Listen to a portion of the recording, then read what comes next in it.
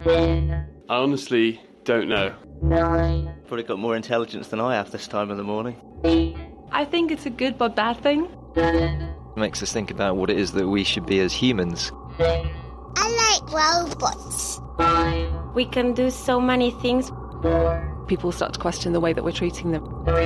AI kind of makes me nervous. We won't worry about it until it hits us. I wouldn't know where to start with it. And what they are talking about there is artificial intelligence, or AI. And that's the subject of this week's edition of The Naked Scientist, with me, Georgia Mills. And with me, Chris Smith. Coming up in this hour, we're aiming to answer 7 of the most significant questions that people are asking about artificial intelligence, including how does this technology work? How is it going to change the world? Is humanity under threat? And will it steal my job? The Naked Scientist podcast is powered by ukfast.co.uk.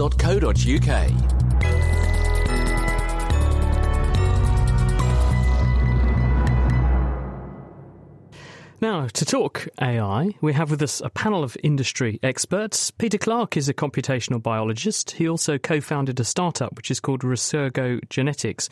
What does that aim to do, Peter?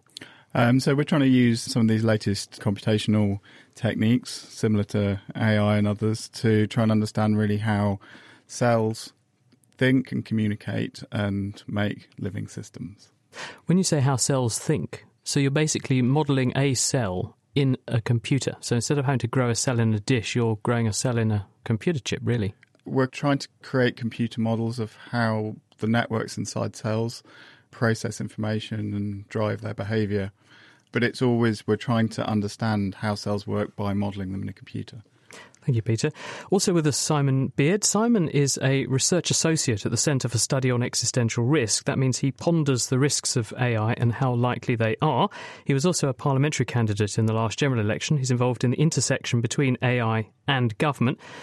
Simon, does this subject cause you sleepless nights? No, but that's mostly because I get the privilege to actually work on this. You know, I know what we can do to stop it. All you know, dear listener, is that this is a big problem. So you have reason to worry. But when you actually start working on this, it becomes from fear to hope quite quickly. So there are very few gloomy people in existential risk. I'm sure. Thank you, Simon.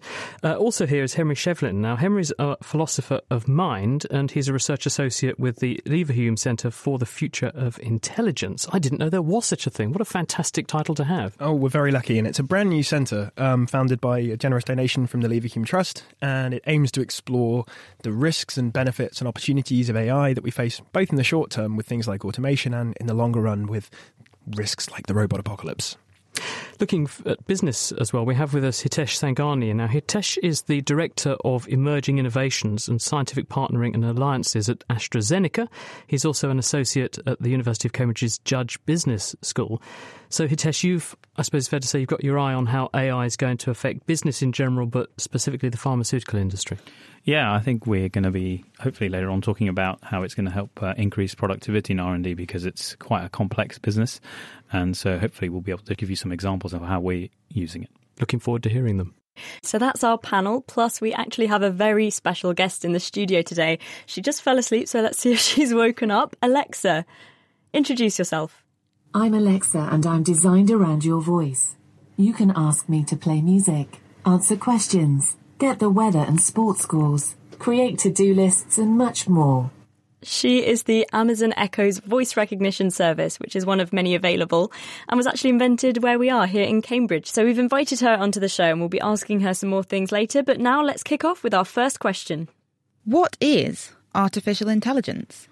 Nice and simple to get us started. So Peter Clark from Resurgo Genetics, let's start with you. Can you give us AI 101? Artificial intelligence is the standard sort of definition is that these are computational systems, artificial systems that are showing behaviours that we would attribute to intelligent things. Having machines which can exhibit behaviours which we would attribute just by our definition, the human word intelligence to.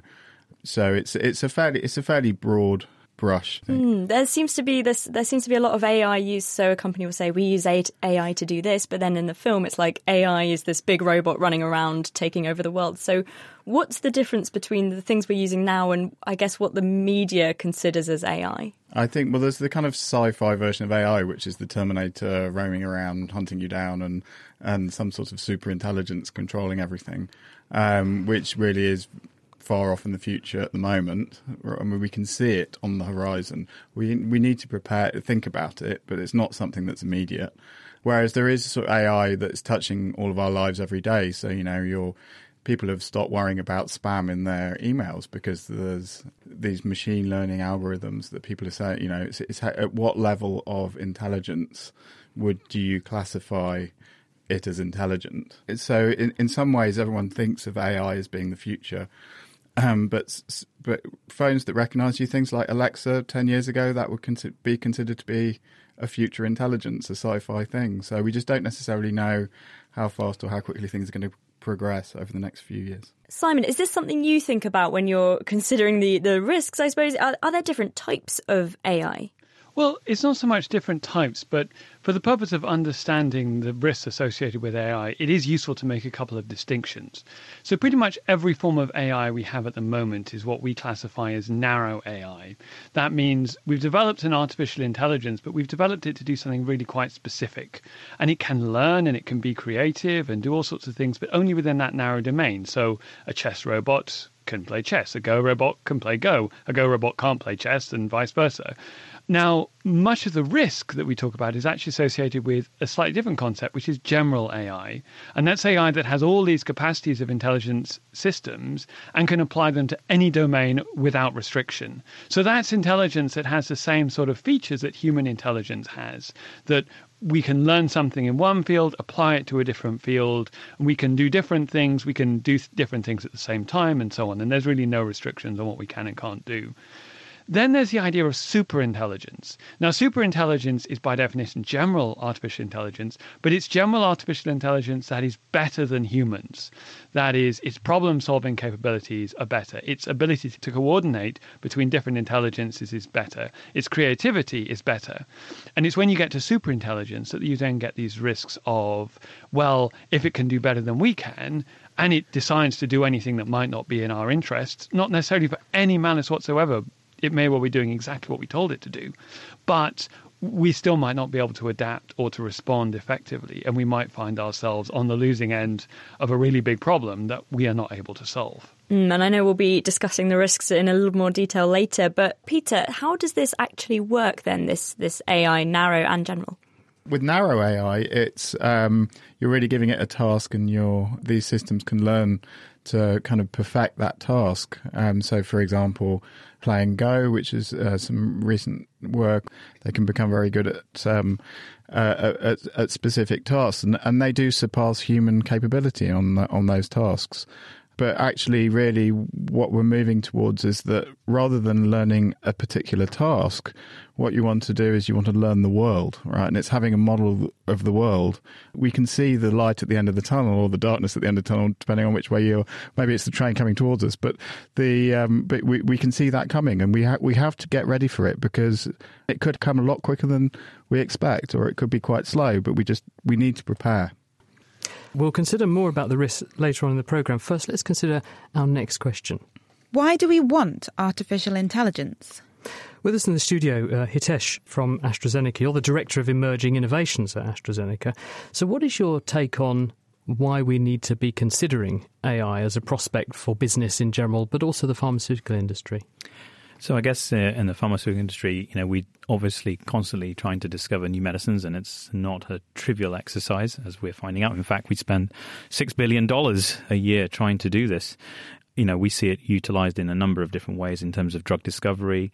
I'm a chemist by training, and I think we've been using it in that stream. Also, drug repositioning. So something, for example, looking at a new disease area, we might try and use understand some data, put it together, use sort of algorithms, essentially, which I sort of consider as artificial intelligence, and use that to come up with new ways to reposition molecules. I think about new indications for drugs. So there are a lot of drugs out there that might work in one disease area, but actually you can use intelligence to maybe reposition them and say, actually, could it also work in this disease area. But why is that better than a chemist?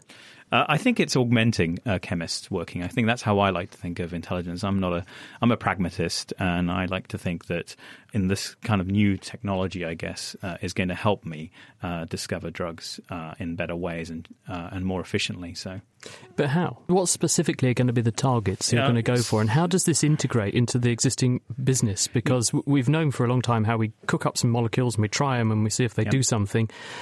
How is this going to revolutionise your business? I mean, it's in so many ways. As I said, in drug discovery, for example, as a chemist, what I used to do, and I still do it now and then, is we get a lot of data from our biologists, for example, and we have to try and design a molecule and optimize it. Because when we make a molecule, unfortunately, the first molecule we make isn't the drug.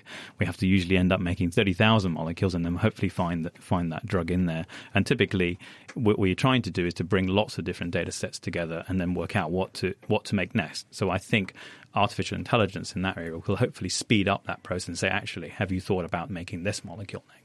And how much do you think that AI is being used in different businesses? Is it everyone who's investing into this? I think there's a lot of hype. I'm going to be honest with you, but I think there's definitely people are using it. We're definitely using it, and I'm hearing from my colleagues that I'm currently doing an MBA, and I'm seeing a lot of people from other industries, and they're also talking about it. So I think it's definitely being used in other industries, especially in ours. And when people are modelling where they see the industry going and how much this is going to be worth, what sorts of numbers are they putting on this in terms of what contribution it could make to a sector, and particularly pharmaceuticals?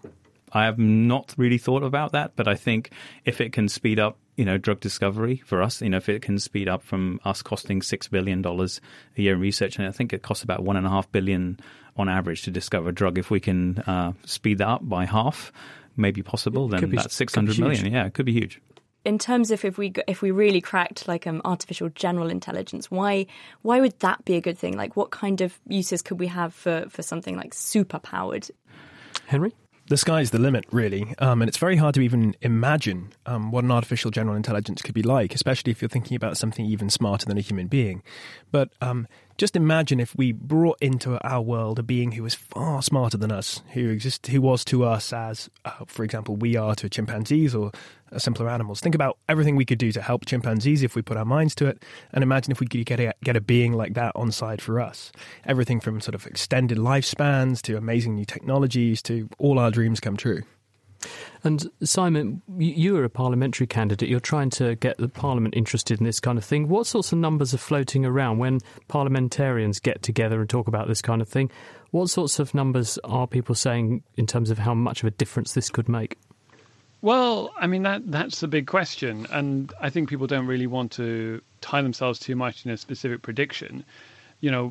We've had various reports from, for instance, the World Economic Forum put out their Fourth Industrial Revolution report, which suggests that AI could play a completely transformational role in the global economy. We're going to talk about jobs later on. And, AI could move us back into economic growth rates higher than anything else we've ever seen.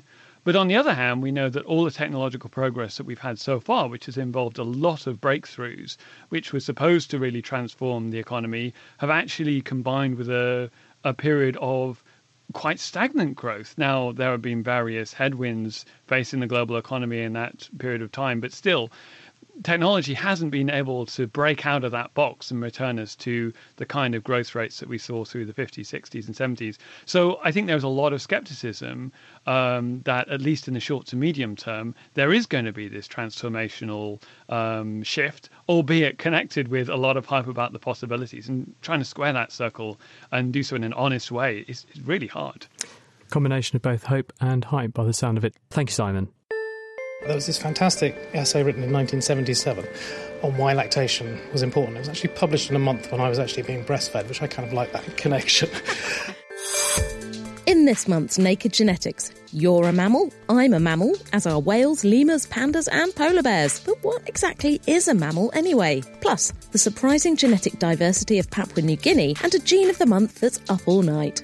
Listen and download now at nakedscientist.com/genetics. You're listening to The Naked Scientist with me, Georgia Mills, and with Chris Smith. We're asking our panel important questions about AI. What is it? Will it change the world? And if so, for better or for worse?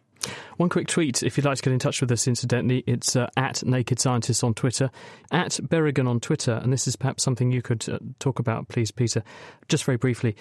I think intelligence should be distinguished from mere algorithms when discussing AI. In other words, the difference between a computer program that just does stuff and a computer program capable of being an artificial intelligence. Could you distinguish for us very briefly?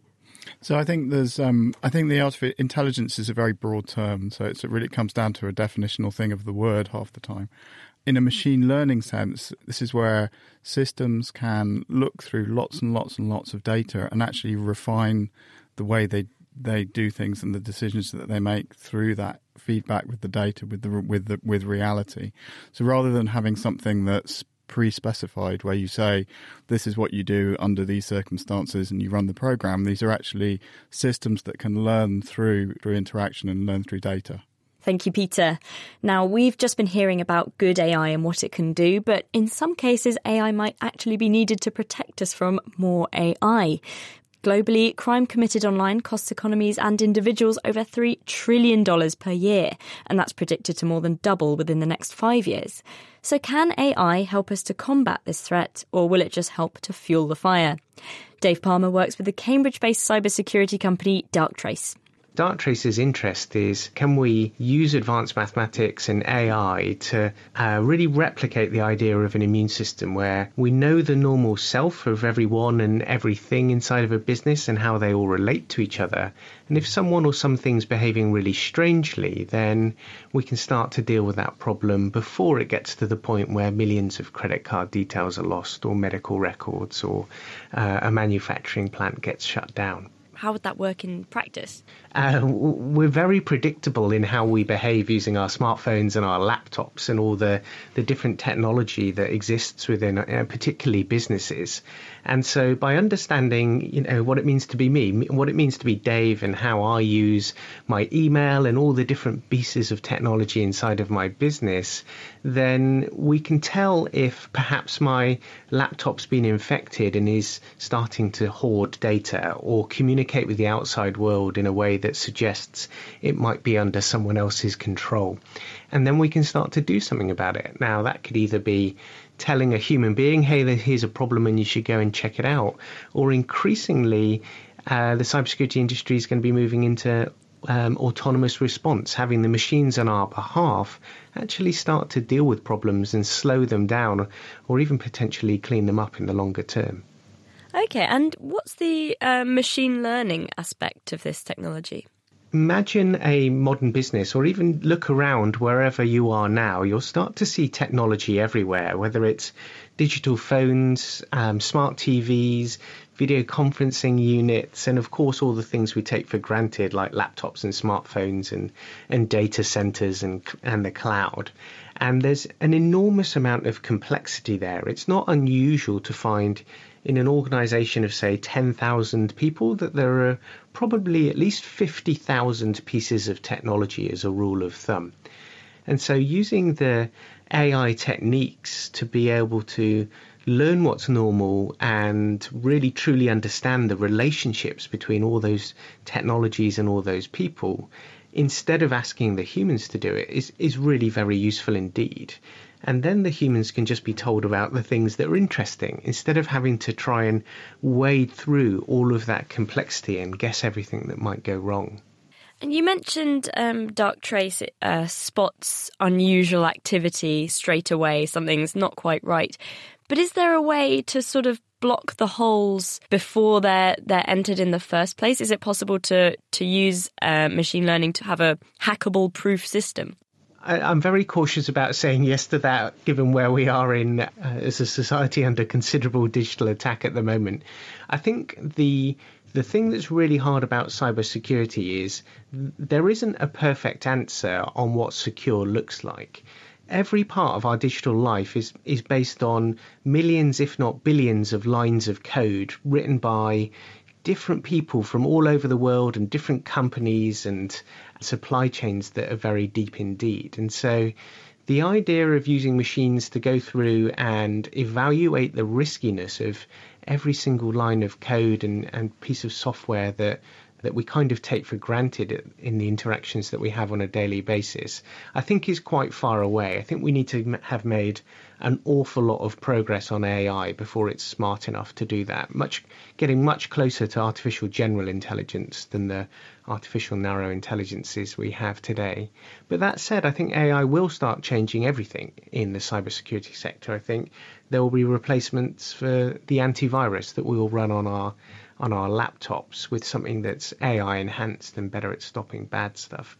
Does the technology make it easier or more difficult for people like you to protect our data? We can definitely expect AI to start making spam much more effective than it's been in the past. There's a really quick example. Imagine my laptop got hacked and a piece of AI software on my laptop was able to train itself on all of my emails, my calendar, my iMessages, my WhatsApp. It would then be able to individually communicate with all the people in my life, replicating my communication style to spread itself. And perhaps, so you and I have a shared diary appointment to talk today. Perhaps it sends a little note to you saying, oh, I have some questions. Could you have a look at this attachment and let me know what you think? I think you'd probably open that email because it's going to sound like it's from me and it's going to be contextually relevant. I will have to watch out for that in the future. That was Dave Palmer from Darktrace. Now, it's almost certain that, whether we realise it or not, many of us will have interacted with an artificial intelligence on many occasions already. These systems answer telephones, they work out what adverts to show you when you go online, and they select and prioritise news stories for you. And this is all based on what the system is constantly learning about you, your preferences, and even your political leanings. And many of these systems are scarily invisible to us, but not all of them. And recently, a number of companies have brought out devices that you can speak to and instruct verbally. They can find information, music, even do your shopping for you. Amazon's offering is their Echo technology, which is called Alexa. Hello, Alexa. How are you today? Great. Thank you. I hope you're doing well too. So earlier we were wondering about the market value of AI. Let's see if Alexa can help us. Alexa, what is the market value of artificial... Sorry, I don't know that one. Alexa? I'm good. I hope you're doing well too. So I think that's teaching you that never work with animals, children and robots. Let's try something else. Alexa, tell us a joke. Did you hear about my dad's restaurant on the moon? The food is okay, but it has no atmosphere. Wait. Alexa, that was a very bad joke. Well, I have to confess, it did make me chuckle a bit. Ask me for another joke and maybe the next one will make you smile. Okay, Alexa, tell us another joke. What do you get if you spill tea on a rabbit? A hot cross bunny. This could give me a run for my money. People are often criticising the calibre of my humour on this show. Well, now you know. It could be worse, couldn't it, Henry? Alexa, can you tell us a haiku? Order a pizza. Turn on lights. Get me a car. I have my needs too. Hey. That's not bad. Alexa, can you tell us a limerick, please? I couldn't find a contact matching. Alexa, can you tell us a limerick, please? To see your contacts, go to the Alexa app. Alexa, tell us a limerick. There once was a bloodthirsty shark who took a tough bet on a lark. He vowed no more meat, just plants I will eat. Now he feasts on seaweed and bark. Not bad. Can we? You know, we're playing around with this, and actually, I've got an email here from Mark, who, in reaction to this, says, I set up telephone banking with voice recognition. It kept failing and throwing me out. I had to revert back to normal logins. I think we're a very long way off yet. How is this sort of technology working, though, Peter? With this gadget we have sitting here on the desk, for people who haven't seen an Alexa, this is a slightly overgrown sort of cardboard tube type size, isn't it? The kind of thing your kitchen roll would be on. What's that doing, and how's it doing what it's doing? I don't know. When it's not saying sorry for things. So this is actually one example of this type of almost more unsupervised type of technology. I can't tell what is playing. Some of the huge advances that have come recently in these types of computational, the computational power of these things has come from these methods where you can learn from a very large amount of data quite complex interrelated structures in a way that aren't really handcrafted. And so the algorithms that are behind Alexa have listened to many, many millions and millions and millions of hours of speech. And from that, with context and labels and what the speech is about, and have learned these mappings between language and concepts in a different way to hand coding them in a standard algorithmic sense. Henry? I also just wanted to flag that it's easy to look at so many aspects of AI these days, like voice assistants, and think, gosh, that's so terrible. But we also shouldn't expect AI to improve in a completely linear fashion. So a couple of years ago, Google rolled out a new algorithm in its translation systems that was drastically better than the one that was in place before. So we may laugh at the kind of mistakes that Siri and Alexa make at the moment, but then the next generation could not just be 1% or 5% better. It could have whole new capabilities we can't imagine. What's reassuring for me is it's clear that Alexa's not going to be taking my job as a radio and podcast presenter anytime soon. So it's very good, isn't it? Now, on to our next question. Will an artificially intelligent robot take my job? Indeed. So, Simon Beard, what do you think about that one? Well, I mean, you say that it won't take your job anytime soon. Actually, these things are very hard to predict because of the nonlinearity. So, yes, Alexa, you couldn't plug Alexa into the DeX and she'd run the program, but actually it's not impossible that the next algorithm that comes out will be a whole step change better, and actually you will get, artificial radio presenters way before we know it. It's very hard to know what's going to happen in the short term. It's not so hard to know what's going to happen in the long term, just because we've actually got a lot of years of data here about how machines and computers and artificial intelligence have worked, and that you do get, quite predictable long-term patterns of improvement. So in the long term, the answer to this question on one level does seem like it's yes. It's hard to imagine a job which you could not get an algorithm to do at least as well as a person and more cheaply, or probably much better than a person could and more cheaply as well. However, that's only the first level. That's the kind of rational economics view of employment. And we know that it doesn't work like that. Actually, people spend a lot of money on things that aren't about doing a job better or doing it more cheaply. People's habits are based on ethical values, they're based on social interactions, they're based on status, on appearance, on how things look to other people. And there are very good reasons to think that human beings will have an edge for many, many of those things for a long time to come. People care about people. We like to interact with people, even if it's not so good sometimes as interacting with a machine. It's not so efficient. At the moment, we're more used to it being frustrating to interact with machines. But as I say, in the long run, that is likely to change. But we still like people. We like to have handmade goods, even if they're not so well made. We pay more for them. And so on that basis, I find it hard to see a situation in which people will be written out of the job market, in which there will be no jobs for people.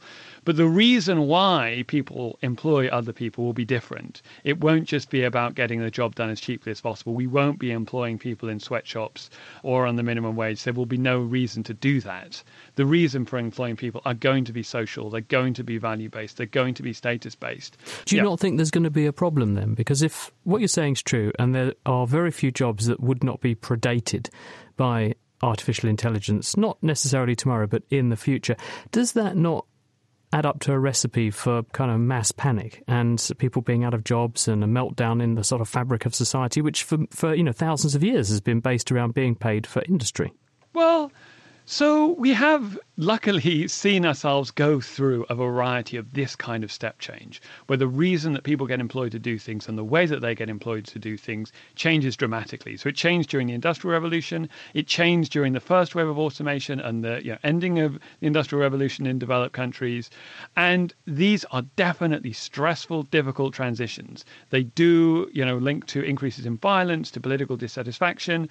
But on the other hand, we're an amazingly adaptive species. They don't produce social meltdown. Sometimes they produce political revolution, but actually more often they don't. Do we need some legislation in place, though? Because are we not sleepwalking a bit into a situation where suddenly we might find things changing very, very quickly and we have not got any laws in place or anything to make sure that companies do right by their workers? Absolutely we do, but the legislation we need needs to be forward-looking, not past looking. So one of the examples that I use is that if you consider the Industrial Revolution, it was the same set of technological changes that produced very egalitarian societies like Sweden and Japan, and also very, very unequal societies like the USA and China. And government regulation has an awful lot to do with that. But a big part of it is we can't legislate on the basis of just keeping hold of what we've got at the moment, not only because that will be ineffective, but because the wrong sort of legislation is likely to lead to bad outcomes. We have to look at what is coming and what we want to get out of that. So that's going to mean, keeping hold of working protection, but refocusing it. We're not so worried about working protection in terms of industrial accidents. We should be now much more worried about workers' rights in terms of social and emotional strain, because that's what people are going to be employed to do, is going to be providing these social and emotional services. So the kind of exploitation you're going to see is going to be exploitation of people's, emotional resilience and their social connectedness and so on. And that's the sort of thing that we need to protect against going forward. Simon, thank you. Simon Beard there from the Cambridge Centre for the Study of Existential Risk.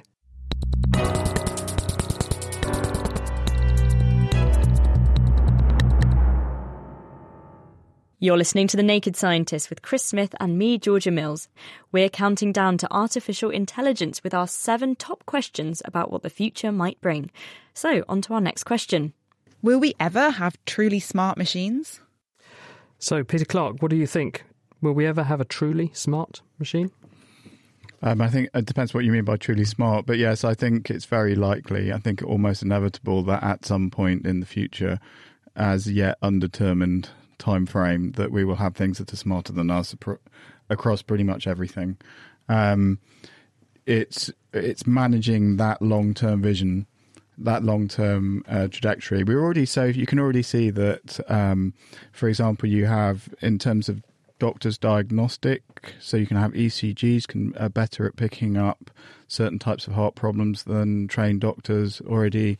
In terms of interpreting X-rays and a whole bunch of other medical things, some of these new algorithms surpass human intelligence in some sense. But getting towards a general intelligence is a different matter. What do you think, Henry? Well, so I thought your listener who commented on Twitter about the need to distinguish algorithms from intelligence is onto a really important point. And I think intelligence is one of these deep, socially laden concepts that's hard to define and carries a lot of baggage with it.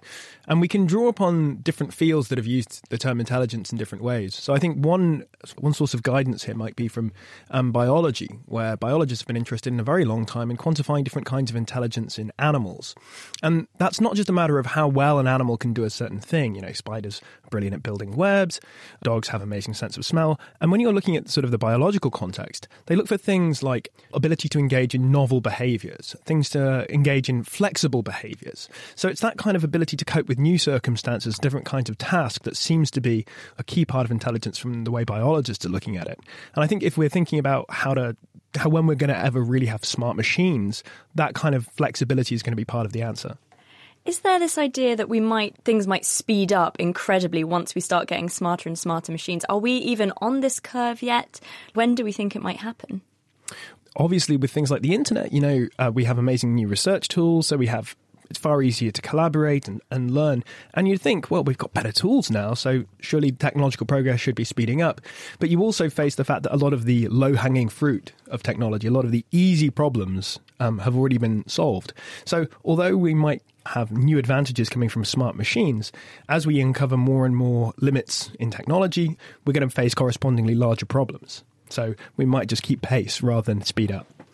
Do you think there could be more nefarious ways that these artificial intelligences could undermine us, Simon? And with that in mind, how we actually need to watch out? Well, I mean, to quote Alexa, I'm sorry, I don't know that. We need to be alert to what might happen, but at the moment it's very hard to predict. We are dealing with non-linear changes. We are dealing with technologies that are increasingly hard to explain how they work, even to people with a technical background. And the goal isn't to try and make predictions and then work now based on exactly what is going to happen next.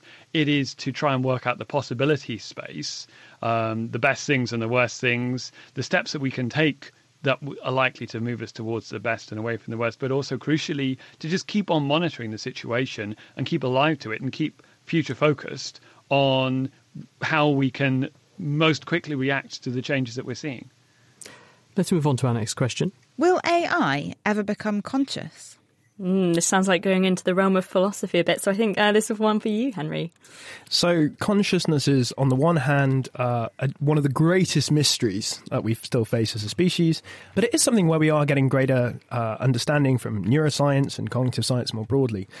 Still, though, I think a lot of scientists would really be happy if we stopped talking about consciousness, but I don't think we can. Consciousness is deeply bound up with our ideas about morality and value. So just to give a simple example, if we're thinking about the ethics of, say, boiling a lobster alive, which is often how lobsters are cooked, I think a key question we're going to ask in thinking about whether that's humane is, does the lobster feel pain? Does it have conscious experience of its pain? So I think we can't ignore problems about consciousness. Broadly speaking, there's no reason to think we couldn't build a conscious AI, but it may not be very obvious when we've done so. There's still no clear consensus about what consciousness is for and what kinds of functions in the human mind it's associated with. So even if we do build a conscious AI, we may not know it right away. Alexa, are you conscious? I know who I am. Let's put it that way. So Alexa could have said anything there. So that, I guess this takes us to the point, how would we ever know if something was conscious or it wasn't? Well, so the gold standard for thinking about tests of consciousness is a thought experiment dating back to the amazing British polymath Alan Turing. In 1950, he proposed this test, which is now known as the Turing test, where basically the idea is if you have a computer system in one room and a human in another, and you're talking to them both via a terminal, so you can't see which one is which, and you're at chance when you're forced to guess as to which one is the computer and which one is the human. In other words, the computer can completely fool you that it's a human being. At that point, Turing says, we've got no business denying consciousness and intelligence to the computer system because it's passing itself off completely as a human being. Now, that, I think, is quite a popular test for consciousness and has been very influential. But it did face some pushback in the 80s via a classic follow-up thought experiment by American philosopher John Searle, who came up with this idea of what he called the Chinese room. And basically, the point of this is to show that you can get stuff that looks like real intelligent understanding, which actually is very, very simple.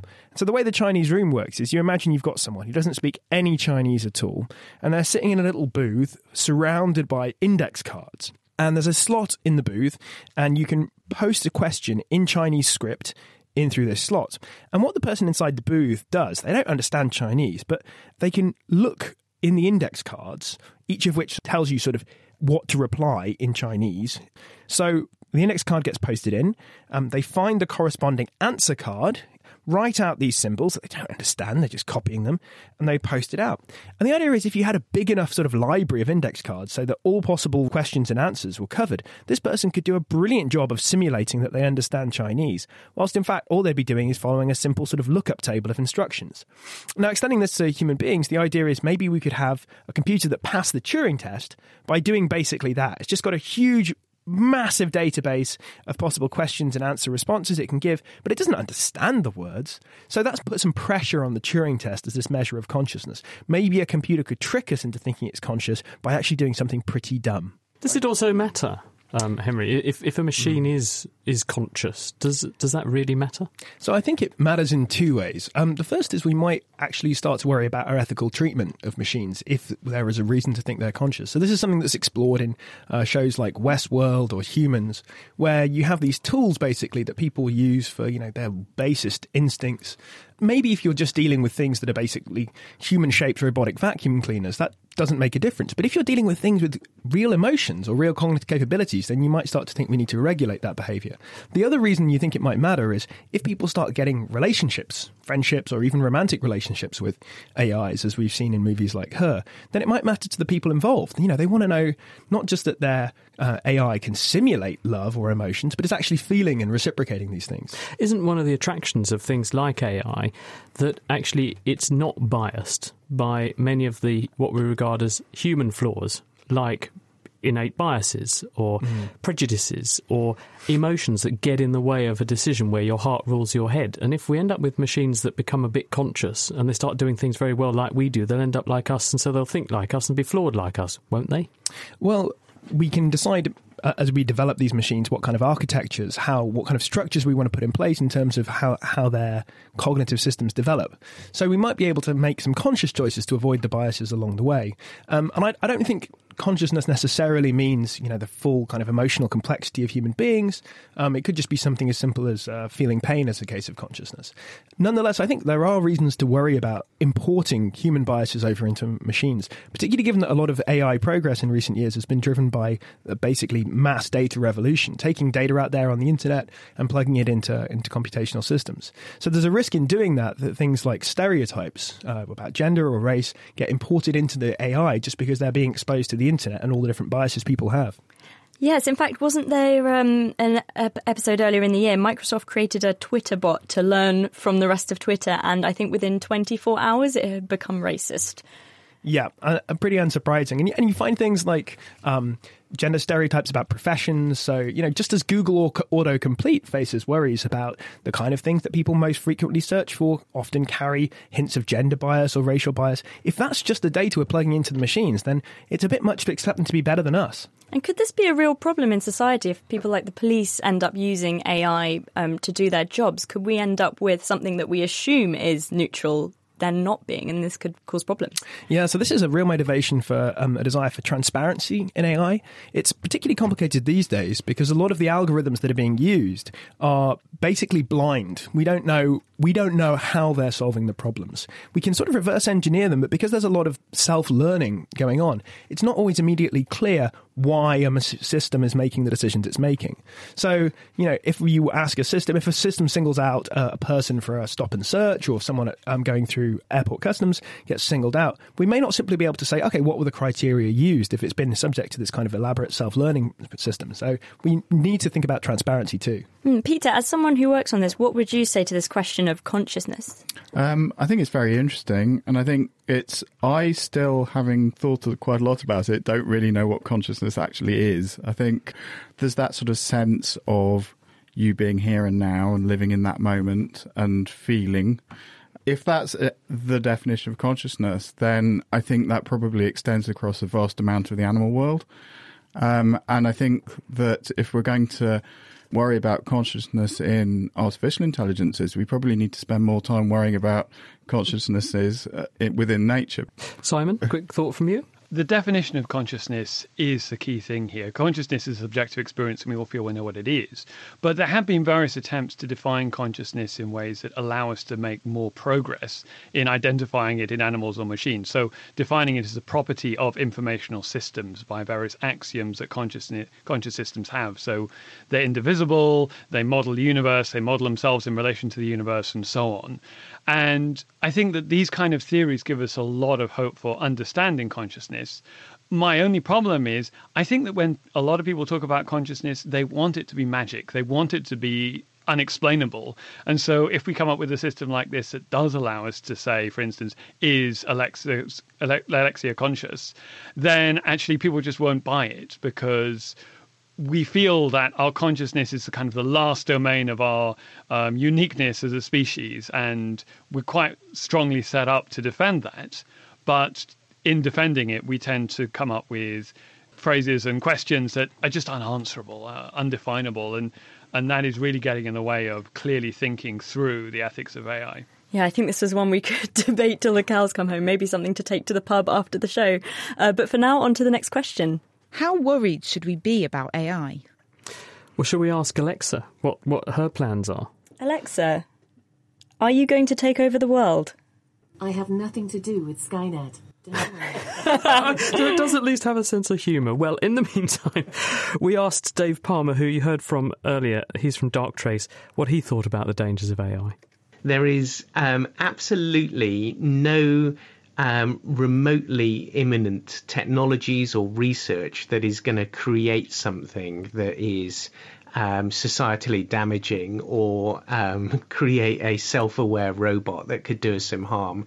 But there are plenty of things that we should be worried about that perhaps evil people might do. And things like weaponized drones or some of the potentially negative side effects of things like gene editing and DNA editing are far more concerning than the rise of the Terminator. We're not going to see that in my lifetime, no way. There are many people, including a professoring that I respect enormously, that would say AI is the next electricity. So if steam power was the first industrial revolution, electricity the second industrial revolution, computing the third, AI is probably going to be the fourth. And I would agree with that. What we're seeing is the emergence of techniques that allow us to deal with really complex things that were previously out of the reach of what we could do with computers and programming. And it's near impossible to extrapolate where that ends up. But it's an enormously exciting time too. I'm sure in 10 years, just as we've got completely used to and normalised the fact that we've all got these little smartphone supercomputers in our pockets and they don't seem remarkable anymore, well, maybe in 10 to 15 years we'll feel the same way about AI, that it will have changed how we interact with each other and also how we interact with the world, but pretty much all for the better. Dave Palmer from Darktrace there. So, Simon, as someone who works at the Centre for the Study of Existential Risk, are those sentiments in line with your assessment of the risks? How do we assess it? Well, the first thing I want to say is, just going back to the question that you asked, how much should we worry about AI? I think worry is a very unhelpful response to the risks of AI. So it's really hard to assess the risks of AI. What we do know for sure is that there are possible bad outcomes that could occur from developing AI. None of those are anything to do with the Terminator or other stories. Those are just stories about people. They tell us a lot about ourselves, but next to nothing about AI, and they don't really appear on our radar. But there are lots of things that could go wrong, and lots of those, particularly in the short to medium term, are indeed, as David Palmer was saying, about the interaction between people and AI. We get things wrong. AI could give us the potential to get things wrong so much worse, just like nuclear weapons do. But worrying about that isn't necessarily going to make it less likely. So that's not the response that we need to have. What we need to do is to get enough clever people working on how to prevent bad things happening to stop them before they happen. And that's the key thing about centres like mine, is just to solve these problems before they become problems and no one has to worry about them. Can you give me an example of one of these potential problems and how we might reduce this risk other than just sort of running to the hills? Sure. Well, so one very specific example that we're concerned about is the use of AI and other algorithms in the modernization of nuclear weapons. So this is a great one for us because it's the interaction between two existential risks, artificial intelligence on the one hand and nuclear weapons. And we know that lots of states, the US in particular, are going through a process of modernizing their nuclear weapons launch systems. They're currently very technologically stuck in the 1970s.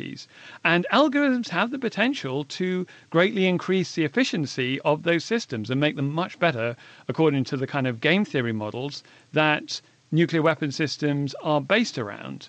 But actually, historically, we've seen there have been too many near misses where it's been down to individual discretion and people have made what may at the time have looked like the wrong choice to avert a nuclear counterstrike, and later it's emerged that the technology was faulty. So that's one we're looking at right now where there is a potential, if this goes wrong, for AI to actually cause a lot of damage in the very short term.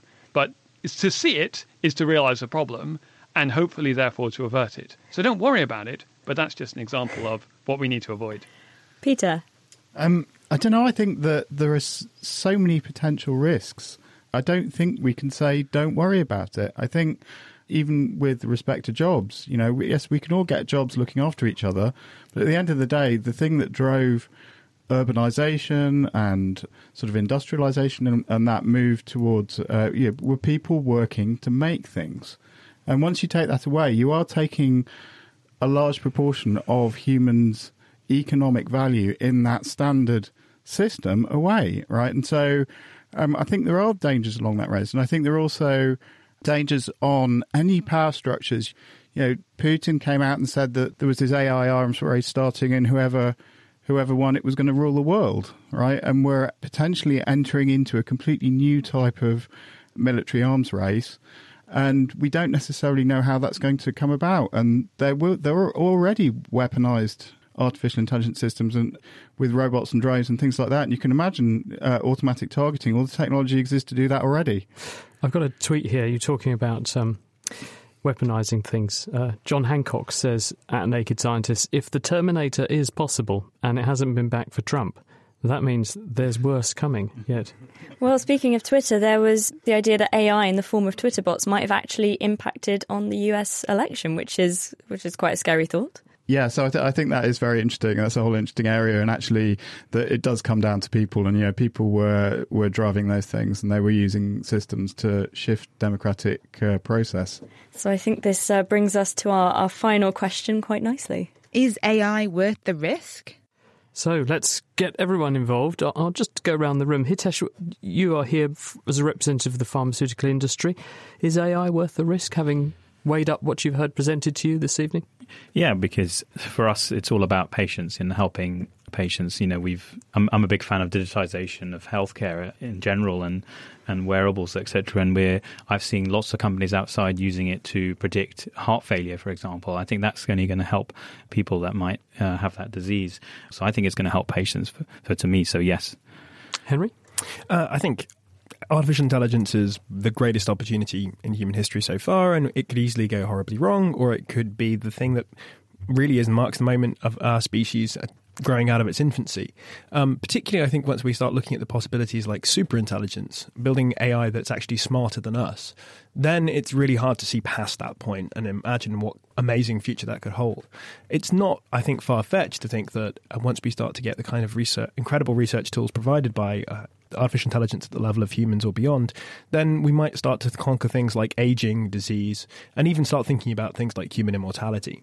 This also connects to another area where AI could potentially change our species beyond recognition, which is the idea that we might ourselves become AIs at some point, in the sense that we might upload our minds or augment ourselves.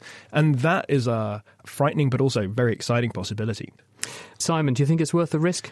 I think you need to realise that we're not in a risk-benefit mindset. This is a risk-risk mindset. At the moment, humanity is facing huge risks from climate change, from pandemics, from other kinds of emerging technology, from nuclear weapons. And one of the things that AI offers us is actually a way out of many of those other risks, a way towards civilizational resilience, which we can count on.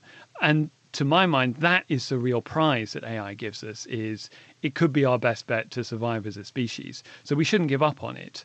Now, of course, with any risk trade-off, you could end up going down the wrong, things could turn out wrong. It could be that we would have survived the other existential risks we face, and actually AI poses our undoing. But from the evidence that we have at the moment, it does not seem like developing AI is the more risky of the options that are available to us. So on that basis, I'm happy to say yes, it is. And Peter, in the words of a famous shampoo brand, do you think it's worth it? I think it's going to transform the world, and I think that done in the right way, it will transform the world into something amazing and could make really be such a massive positive force. But I also think that if handled badly, it could go wrong in so many ways as well. And so we're at a really delicate point in history, how we move forward from this point and use this technology and make sure that we make the most of its potential and guard against the worst of its potential on the other side is really going to define how human history progresses from here. And on that poignant note, we must leave it by thanking very much our contributors, who were Hitesh Sangani, Peter Clark, Simon Beard and Henry Shevlin. The programme was put together by Michael Wheeler. Do join us next week when the Naked Scientists get under your skin, quite literally, as the programme explores your largest external organ. The Naked Scientists comes to you from Cambridge University and is supported by the EPSRC, the STFC and Rolls-Royce. I'm Chris Smith, she's Georgia Mills, and until next time, goodbye.